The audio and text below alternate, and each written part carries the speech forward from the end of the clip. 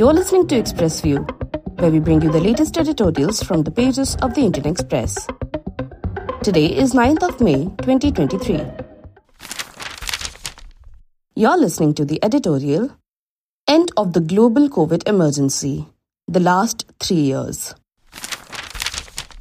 Last week, the WHO, or World Health Organization, declared that the COVID-19 pandemic is no longer a global emergency. The announcement was expected. In March and April, case counts spiked in parts of Europe and Asia, including India.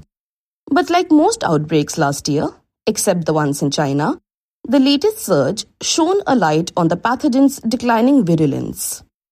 Though the virus still kills, the global death rate has come down drastically. From 100,000 a week at the peak of the pandemic in January 2021 to less than 4,000 in early May.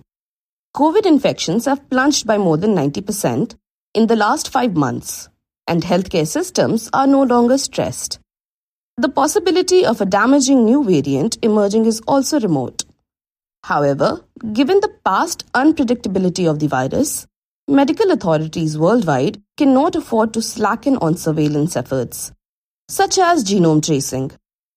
The focus should now be on the long-term management of infections, especially among the aged and those with weak immune systems.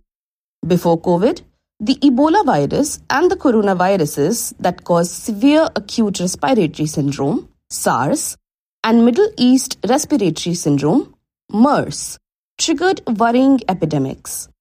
But the reach of these pathogens was limited compared to the SARS-CoV-2, which has taken nearly 7 million lives.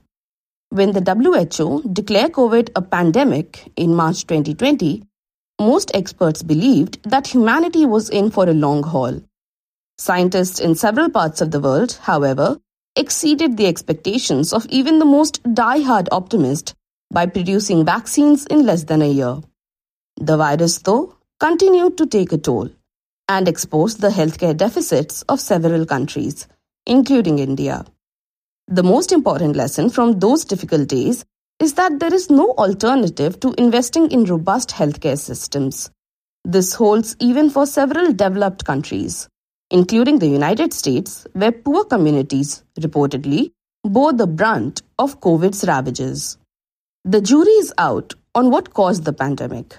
However, the public health crisis has led to a long overdue conversation on zoonotic diseases, those caused by viruses that cross over to humans from animals. Changes in land use patterns mean that wild animals live closer to human habitats, and conditions are ripe for zoonotic events.